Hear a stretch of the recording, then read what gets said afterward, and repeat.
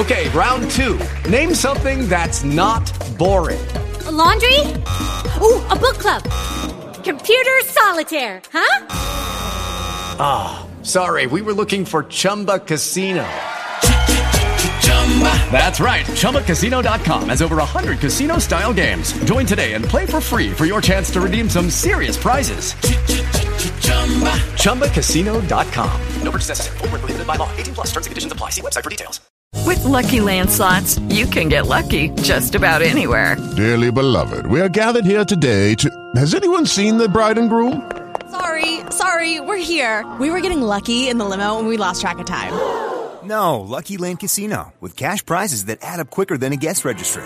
In that case, I pronounce you lucky. Play for free at LuckyLandSlots.com. Daily bonuses are waiting. No purchase necessary. Void where prohibited by law. 18 plus. Terms and conditions apply. See website for details. Christmas is the season of giving, but it can be difficult to know who on your list wants what. Save yourself the guesswork by giving the gift of choice. Whether you're buying for the foodie, fashionista, or homebird of the family, they'll love a Dunnes Stores gift card. They can choose from everything we have in-store and online, from fashion to homewares to groceries. It's the perfect choice to make this Christmas. Visit dunnesstores.com for details. Make Christmas for everyone. Terms and conditions apply. Life's full of things we can't depend on, like the Irish weather, predictably unpredictable. When you're cutting it fine, but the tractor in front is out for the day. No winner of this week's you-know-what. So much for Lucky 7. But some things you can depend on, like in home heating. Emo, Jones Oil and Campus Oil are now CERTA, delivering the same warmth to your home now and into the future. For home heating you can depend on, see CERTAIreland.ie. Marcus Wesson believed that it was his job to create children for the Lord and taught his children that they were better off dead than separated from the family. When some of his daughter/wives decided to leave and threatened to take their children with them, Marcus decided to fulfill his own deadly prophecy. This is Monsters.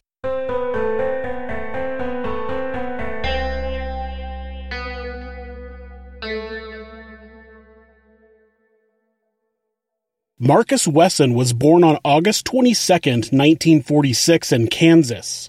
He was the oldest of 4 children born to Benjamin and Carrie Wesson. Cheryl was 2 years younger, Dietrich was 3 years younger, and Michael was 4 years younger. Marcus claimed that his mother Carrie, who worked as a nurse, was a religious fanatic and she was a member of the Seventh-day Adventist Church. The Seventh-day Adventist Church is a Protestant Christian denomination that observes Saturday as the Sabbath. It also places greater emphasis on the second coming of Jesus Christ, having had multiple predictions in the past of the second coming that never came to fruition, obviously. Carrie conducted Bible study every day of the week and wrote multiple volumes of her own interpretations of the Bible, particularly the Book of Revelations from the New Testament and the Book of Daniel from the Old Testament. Benjamin Wesson was a United States Army veteran who served in World War II. He received a pension from being injured in the war and also took odd jobs. He was an alcoholic child abuser who left the family when Marcus was young. Some believe that Benjamin molested his children, including Marcus. His sister testified that their father was more inclined to hug and kiss them while he was drunk.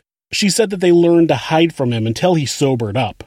A childhood friend of Marcus's testified that Benjamin had once propositioned him, saying, quote, "If I let him suck my dick, he would give me a $50 bill, end quote.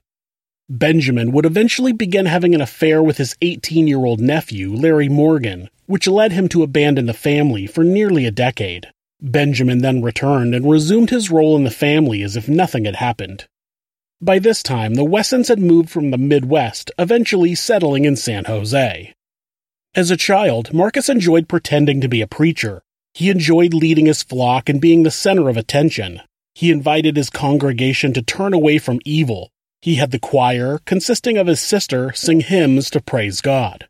As a young man, he would start to combine the beliefs he learned growing up as a Seventh-day Adventist with his own strange beliefs of polygamy, incest, and vampirism.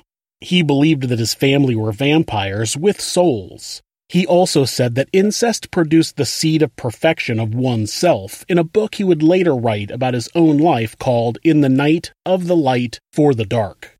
He tried to get it published in 2002, but was ultimately turned down. Marcus was described as a quiet individual who cared deeply for other people and animals. His family would end up with a number of pets due to Marcus bringing home strays, wanting to take care of them. In the only interview Carrie did after the murders, she told the story of when Marcus took care of a dog he had found that was nearly dead. Carrie said that she actually tried to tell him that the dog was dead, but he was sure he could hear a faint heartbeat. After spending all night feeding the dog milk, sure enough, the little guy regained his strength and managed to live. He didn't do well enough in school to graduate, so he eventually dropped out and enlisted in the U.S. Army in 1966. He served as a medic in the 695th Medical Ambulance Company for 2 years during the Vietnam War. He drove an ambulance in Europe before he was honorably discharged in 1968. Not long after returning to the U.S., Marcus started dating a woman named Rosemary Maturana. Rosemary was already married and had 8 children of her own, but she was separated from her husband, so Marcus moved in with her and her children. In 1971, Rosemary gave birth to Marcus's first child, a son named Adair. Even though Marcus was in a relationship with Rosemary, he actually had his eye on her 8-year-old daughter, Elizabeth. He began telling her that God had chosen her to be his bride and that she belonged to him and was already his wife. Marcus asked Rosemary for her permission to marry Elizabeth, and she agreed. He soon held his first unofficial wedding ceremony at the home. When Elizabeth became pregnant at 15, she and Marcus married officially. Elizabeth gave birth to their first child 4 months later. During this time, Marcus took control of the family, enforcing strict rules about what they could say, how they could act, and what they could eat. Marcus used belts, tree branches, and television cables to beat and whip the children if they acted up. Like when one son asked his mother, Rosemary, to roll down a car window, or the time one of them took an extra scoop of peanut butter. You know, real serious acts of defiance like that. I was rolling my eyes right there. Eventually, a family member reported the abuse to police, and Marcus agreed to leave the house if one of the abused sons agreed not to report the abuse. He also made a deal with Rosemary that she could either keep the family van or their son, Adair. She obviously chose to keep their son, so Marcus, Elizabeth, and their son took the van and left. They lived temporarily at his parents' house before finding a place of their own in San Jose. The two would go on to have 11 children together, though one would die during childbirth and another would die of meningitis as an infant.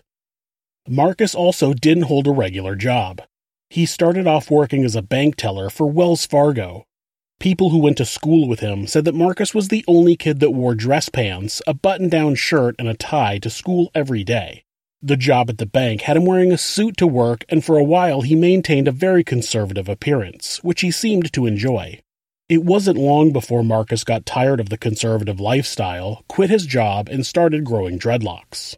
At this point, the family began living off of welfare until children reached legal working age, then Marcus would send them to work and take their income. Through the years, they lived in a trailer, a large army tent, and on a rundown boat in the Santa Cruz harbor. In the 1980s, Marcus bought some land in the mountains near Santa Cruz. He built a makeshift house that had no electricity or water, but when he failed to make the mortgage payments, the land was taken away. After that, Marcus took possession of a derelict 26-foot boat that was moored in the Santa Cruz harbor. People in the area reported seeing a group of women rowing Marcus to the shore on a dinghy like a group of slaves. Eventually, Marcus was arrested for welfare fraud for not listing the boat as an asset and spent a short amount of time in jail. After he got out of jail, Marcus worked out a deal to live on a 1/4 acre of secluded property on a rent-to-own basis. They used a large army tent to build a campsite. Again, they had no electricity or running water, but these were the lengths Marcus would go to in order to not work. To make matters even harder financially, in 1986, one of Elizabeth's sisters, Rosemary Solario, sent her 7 children to live with the Wessons. The sister had a drug problem, and the children had been abused and molested while in her care. The kids were excited to get out of their mother's household, but little did they know they were being placed with another abuser. Now, the family had 16 children to provide for. When their welfare and food stamps weren't enough to provide for everyone, Marcus and the children would dumpster dive for food. Being the man of the house rewarded Marcus with the ability to do whatever he wanted. Children would eventually tell stories of Marcus eating fast food while the rest of them searched dumpsters for something to eat. He would eat cookies while having the rest of the house on a no-sugar diet consisting of beans and vegetables. It was another reason that Marcus gave for not working. According to him, the man of the house didn't have to work. Of course, nobody that's familiar with my channel is going to be surprised that all of the children were homeschooled, the word homeschooled having air quotes around it. Their schooling actually consisted of hours of Marcus preaching about his own beliefs. These beliefs consisted of polygamy. He would constantly read Bible passages to the girls that contained references to men owning multiple wives. He would tell them that God wanted him to be fruitful and multiply, and man needed more than one wife to do that. He believed in incest. He claimed that incest created offspring that had more of his own genes. He believed that he needed to recreate himself as much as possible. He believed that his family were like vampires, except they actually had souls, which is why they were able to walk around in sunlight. Marcus believed that Jesus was actually a vampire. He quoted Jesus' resurrection and immortality as evidence that he was one of these vampires with a soul. Marcus eventually began teaching that he himself was God. Marcus began grooming the girls early in their lives. At 8 or 9 years old, he would start by touching their chest and genital areas. Then he taught them oral sex, claiming that he was teaching them how to be a better woman and wife. As the girl reached her teens, Marcus would be regularly having intercourse with her, even though she was either his daughter or his niece. He would refer to these rapes as loving, and told the girls that this is how a father showed affection for his daughters. Marcus would then perform a marriage ceremony when the girls turned 13 or 14 years old. Elizabeth was the only wife that Marcus had through legal means, but he did self-ceremonies to marry Kiani and Sabrina, who were his daughters, and Sophina, Ruby, and Rosa, who were his nieces. People in the area around where they lived started to notice the strange behavior of the family. They said that the women always wore scarves over their heads, long-sleeved shirts, and ankle-length skirts, no matter what the weather was. Marcus would say that it was because women were supposed to be modest, but it's speculated that it was also to cover bruises and marks from his extreme form of abuse. Marcus eventually became concerned that other males in the house would become attracted to the girls as they matured. He instructed the boys to stay away from the girls and even made them live separately. When one of his sons, Alme, began showing interest in one of Elizabeth's nieces, Marcus wrote a 14-page directive called the House of Elizabeth. The document stated that he had set his sons free in order for them to stay away from the women in the house. If Alme failed to stop his pursuit of the young woman, Marcus would hold a family prayer in which he would ask God to remove the offending entity. Marcus then said, quote, "Get a life. Find your own women as God has commanded." End quote. The boys in the house were encouraged to leave the house as soon as they were old enough. This is a common theme within a polygamist cult. Where women are brainwashed and threatened with dire consequences if they leave the group, men are basically waved off to do as they please as they reach adulthood. That's because more men means more competition for the new young ladies that were growing within their ranks. In the case of the Wesson family, the fact that Marcus was fathering children with his daughters and nieces was kept a secret from the boys. Once the girls started showing signs of pregnancy, he would tell the boys that they had been artificially inseminated and were just surrogates. Marcus kept the children under control through fear and violence. He offered sermons that said nothing was more important than keeping the family together, not even life itself. He preached that police were the devil in disguise and suicide was an acceptable way to escape them. Some of the children testified that they had a suicide pact in order to keep the family together in the event authorities tried to separate them. Marcus's oldest daughter would go on to have 2 daughters, Ilabel and Jiva. Sabrina, the next oldest daughter, had 1 son, Marche. His oldest niece, Sophina, had 1 son, Jonathan. His second oldest niece, Ruby, had 1 daughter, Aviv, and another niece, Rosa, had a son, Ethan, and a daughter, Sedona. There was no document that proved that Marcus had an agreement to purchase the quarter-acre on a rent-to-own basis, so when the property owner died and his son sold off the land, the Wesson clan was forced to move. Marcus liked the property in the mountains because it was very secluded. There was nobody around to notice the strange situation, including many young children, and the fact that many of the young women became pregnant at the same time. In an effort to maintain their anonymity, they moved into a 63-foot tugboat called the Sudan that was moored about 100 feet offshore an hour north of San Francisco. The boat was rotting and didn't have a bathroom. Though they had less seclusion, the proximity to a small town made it possible for some of the young women to get jobs and support the family. The first time Ruby had run away was before they had begun living aboard the Sudan. They had been staying in a duplex in Fresno while the women all worked at various McDonald's locations around the area. Ruby started getting trained as a manager and became friends with a coworker named Emma. Her time away from Marcus, experiencing the real world, made her realize that she could have a life of her own. One night, she got off work early before Marcus could pick her up, and she went to stay with Emma. When Marcus tracked her down, he convinced her to get into his van just to talk to him. As soon as she did, he sped away back to their duplex. He got her inside and into his bedroom where he beat her about the head, ensuring that he didn't bruise her face. He then punished her for 10 days with a small bat wrapped in duct tape. He found her a job at a different fast food restaurant so she wouldn't be influenced by Emma again. Once they began living on the Sudan, Ruby ran away again. In a rare situation where she was alone on the tugboat, she rowed herself to shore and hitchhiked to a bus station.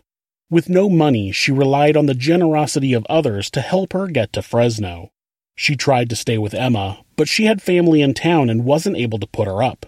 Emma was able to find a friend that could offer Ruby a place for the night, and after that she went to her mother's house. Rosemary just encouraged her to return to Marcus. Even after Ruby told her mother the truth about their family, Rosemary just said, quote, "Well, you made that choice," end quote. Finally, Ruby went and stayed with her brother, but Marcus eventually found her. This time, the two talked in a public place, and Marcus agreed to leave without her. He returned to the Sudan, and Ruby went to stay with her mother. Marcus arrived back at Rosemary's house a few days later with 4 children, one of them Ruby's daughter, Aviv.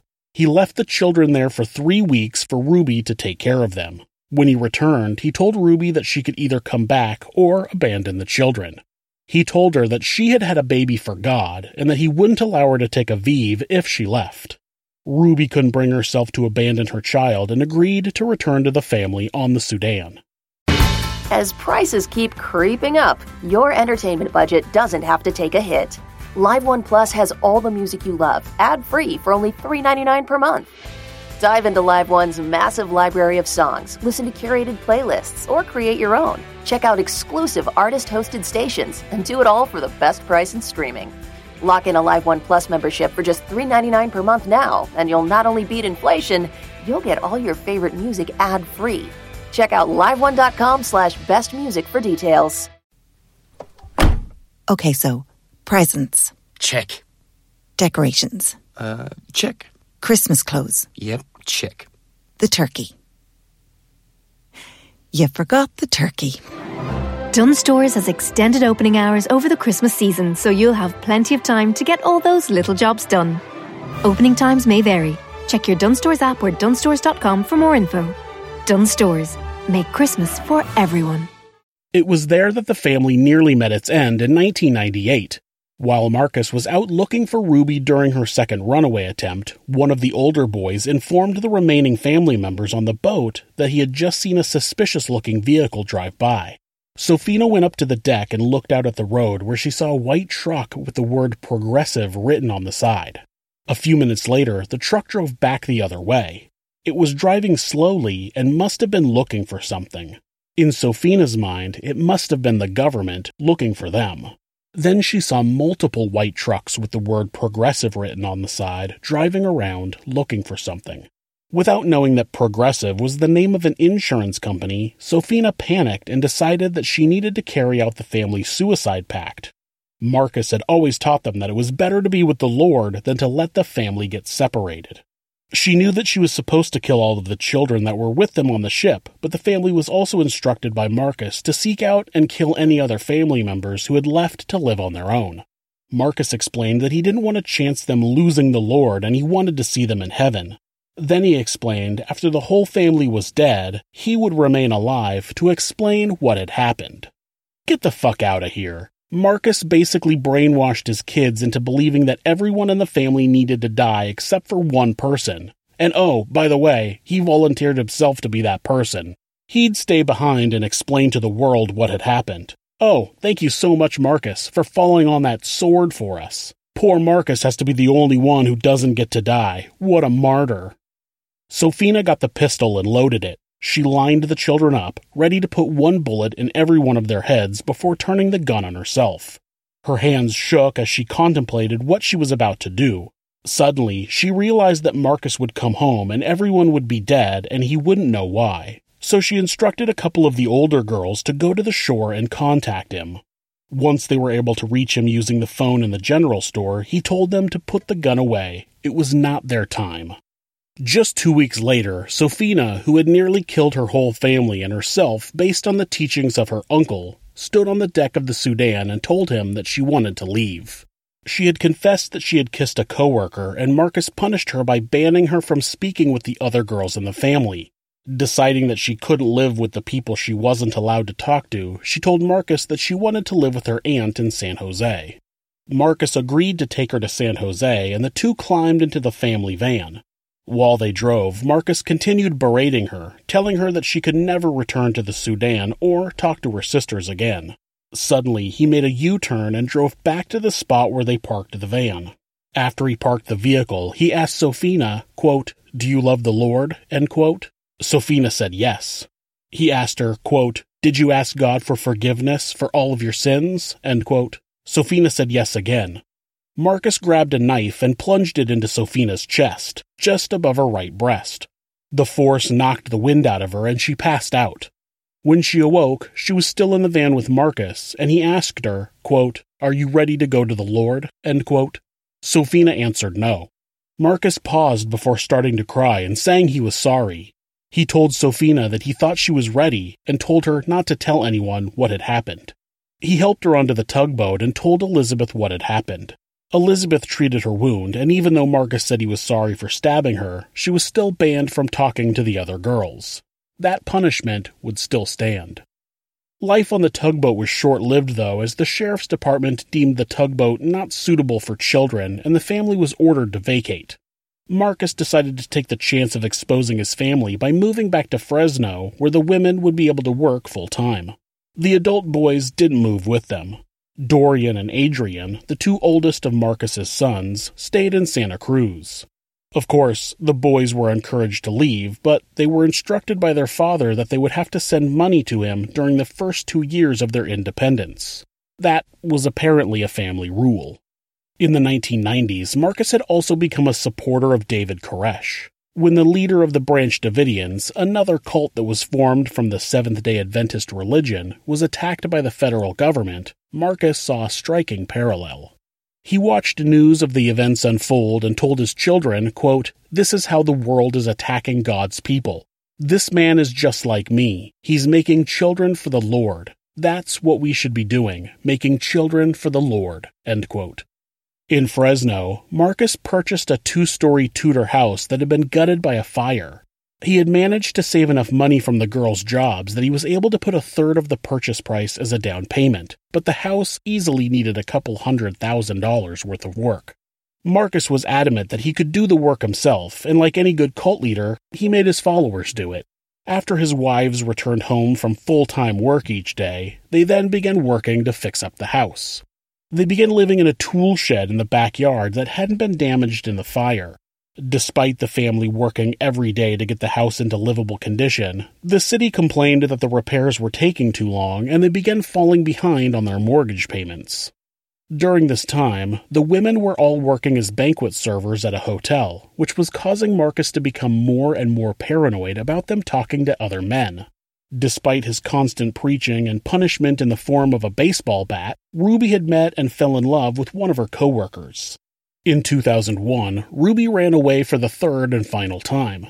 After one of her shifts, she left work and stayed with her boyfriend's mother. She cut off all ties with everyone and even quit her job so that Marcus had absolutely no idea where to look for her. After a while, she called her Aunt Elizabeth and let her know that she was okay.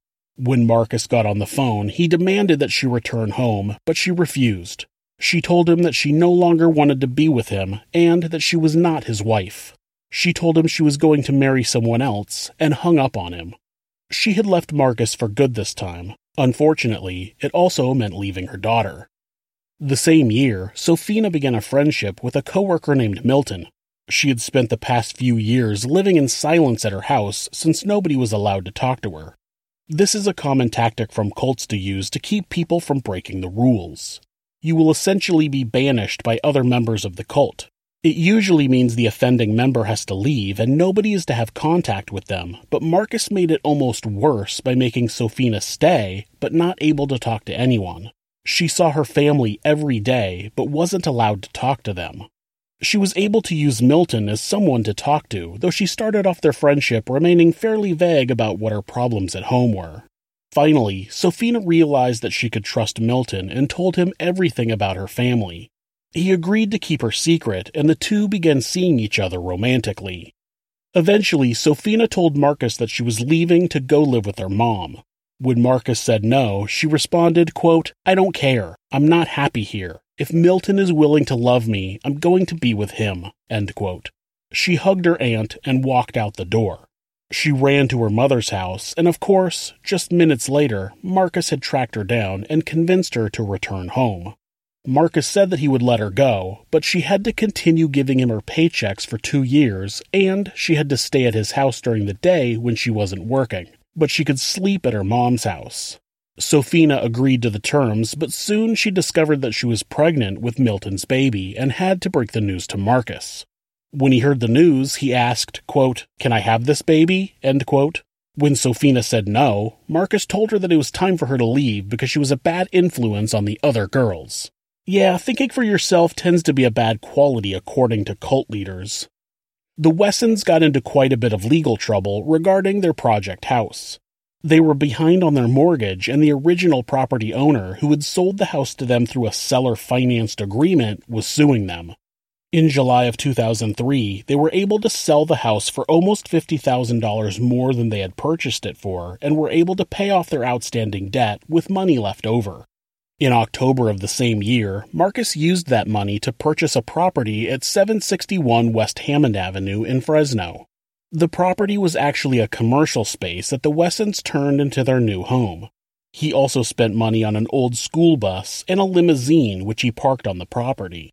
He used the bus to pick up 10 mahogany coffins from an antique store. He claimed he was going to use the wood on his houseboat, but the coffins were placed into their home and children would end up sleeping in them. In December, one of Marcus's nieces, Gypsy, ended up running away from the home. Gypsy had not had any children with her uncle. He had molested her when she was younger, and she said that she had always felt like it was wrong. The city of Fresno told the Wessons that they needed to vacate the property that they had purchased because it was not zoned for residential use. They gave them until March 12, 2004 to vacate the premises.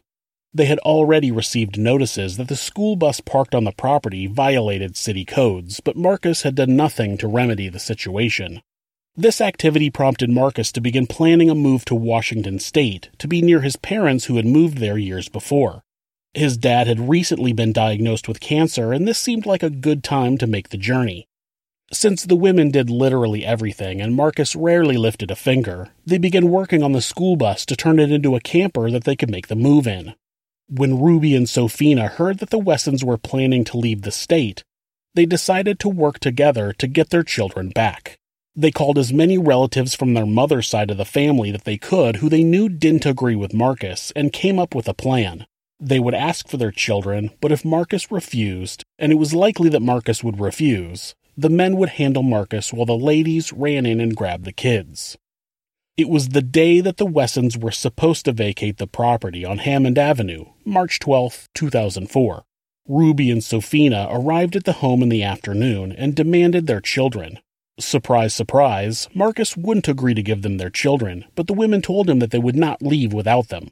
The one thing that Ruby and Sophina had working for them was that Marcus was not listed as the father on their children's birth certificates, so legally he was kidnapping them. They were smart enough to bring the kids' birth certificates with them and explained to Marcus that things would not go his way if police got involved. Sophina entered the house and attempted to take Jonathan, but other women in the house stopped her. Sabrina entered the house from working on the school bus and began physically fighting with Sophina. Ruby and the rest of the family members began pleading with Marcus to surrender the children, but he would budge. Meanwhile, other Wesson women had taken the children into a back bedroom. Sabrina yelled at Sophina to get the fuck out of their house. She turned to Ruby and said, quote, "You're a whore and an adulterer. Bow down to your master," end quote, referring to Marcus. While this was going on, Ruby and Sophina's family members were frantically calling 911. It took 22 minutes for police to arrive on the scene from the time of the first call, and it was likely due to their calls not being taken seriously. After 4 calls to 911, a dispatcher can be heard on the dispatch line saying, quote, "Every time we transfer the calls, they get more embellished. Now someone has a gun. I'm not sure, I'll let you tell, but I think it's embellished," end quote. When police finally did arrive, they were shown copies of the children's birth certificates and Ruby and Sophina's IDs. Police informed Marcus that, unless he had a court order giving him custody of the children, he needed to hand them over. He still refused. The police then threatened to call CPS and have them come and handle the situation, in which case they would just take all of the children from the home. While the police were waiting for permission to enter the home to retrieve the children, Marcus went back into the house, and though police say they didn't hear any gunshots, other people on the scene and neighbors said they did hear gunshots. The police removed everyone from the house and ordered Marcus to come out, but he stayed in the back bedroom, quiet, for approximately 80 minutes. When he finally opened the door, he was covered in blood and peacefully surrendered to the police. When police went into the back bedroom of the home, they found 9 bodies in a heap on the floor. They had all been shot in the eye. They were all pronounced dead. The victims were 25-year-old Sabrina, 17-year-old Elizabeth, 8-year-old Illabel, 7-year-old Aviv, 7-year-old Jonathan, 4-year-old Ethan, 1-year-old Marche, 1-year-old Jiva, and 1-year-old Sedona. Marcus Wesson was charged with 9 counts of murder and 14 counts of rape, oral copulation, and sexual abuse. He pleaded not guilty, and his lawyer claimed that he didn't commit any of the crimes he was charged with. The defense claimed that Sabrina committed the murders and then committed suicide, as her DNA was found on the gun, and the gun was found underneath her arm, and her body was on top of the heap. First, her DNA on the gun only meant she handled it, and Marcus could have easily placed the gun under her. Gunshot residue tests of her hands came back negative, but they also came back negative on Marcus. It's also unlikely for someone to shoot themselves in the eye. Not impossible, but turning a gun all the way around to point at your eye is a very awkward position. You can turn the gun around and pull the trigger with your thumb, but it seems like the gun would be more likely to stay in your hand in that case. Also, it seemed like there would need to be some instruction that they deliberately get shot in the eye for some crazy reason, and nobody ever mentioned that. Other women from the family said that they got constant instructions from Marcus on how they were supposed to carry out their suicide pact, and they never mentioned needing to be shot in the eye. The prosecution argued that it was clear that Marcus killed his 9 children, which makes sense. He was standing in the doorway, visible to everyone at the scene. Then he went inside, closed the door, and when he came back out, he was covered in blood and everyone else in the room was dead. Some people believe that Marcus was trying to eliminate the children that were the product of incest in order to destroy evidence that that had happened, and if that's the case, he clearly didn't know that they could still determine paternity after death. On June 17, 2005, Marcus Wesson was found guilty on all counts. He was sentenced to death 10 days later. In 2019, the governor of California placed a moratorium on execution, effectively changing Marcus's death sentence to a life sentence. At 75 years old, though, he most likely won't be with us much longer. Immediately after Marcus's arrest, many of his children came to his defense. His son Serafino had only good things to say about his father to reporters after the crime. Through years of counseling and deprogramming, the children that Marcus had brainwashed into believing that incest was good and that they would rather die than be separated have all realized the gravity of what he put them through. Serafino is now married with 3 children of his own and has become a police officer. Gypsy has gone on to have a daughter, and Kiani, who lost 2 children in the murders, has gone on to have another daughter as well. If you're the victim of domestic abuse, please reach out to someone for help. Please talk to your local battered women's shelter or call the National Domestic Abuse Hotline at 1-800-799-SAFE. That's 1-800-799-7233. Or you can go to thehotline.org to chat with someone online. The great thing about this website is that, at any time, hitting the escape key twice will take you to a Google search page. That way, if your abuser is nearby, you won't get caught looking for help.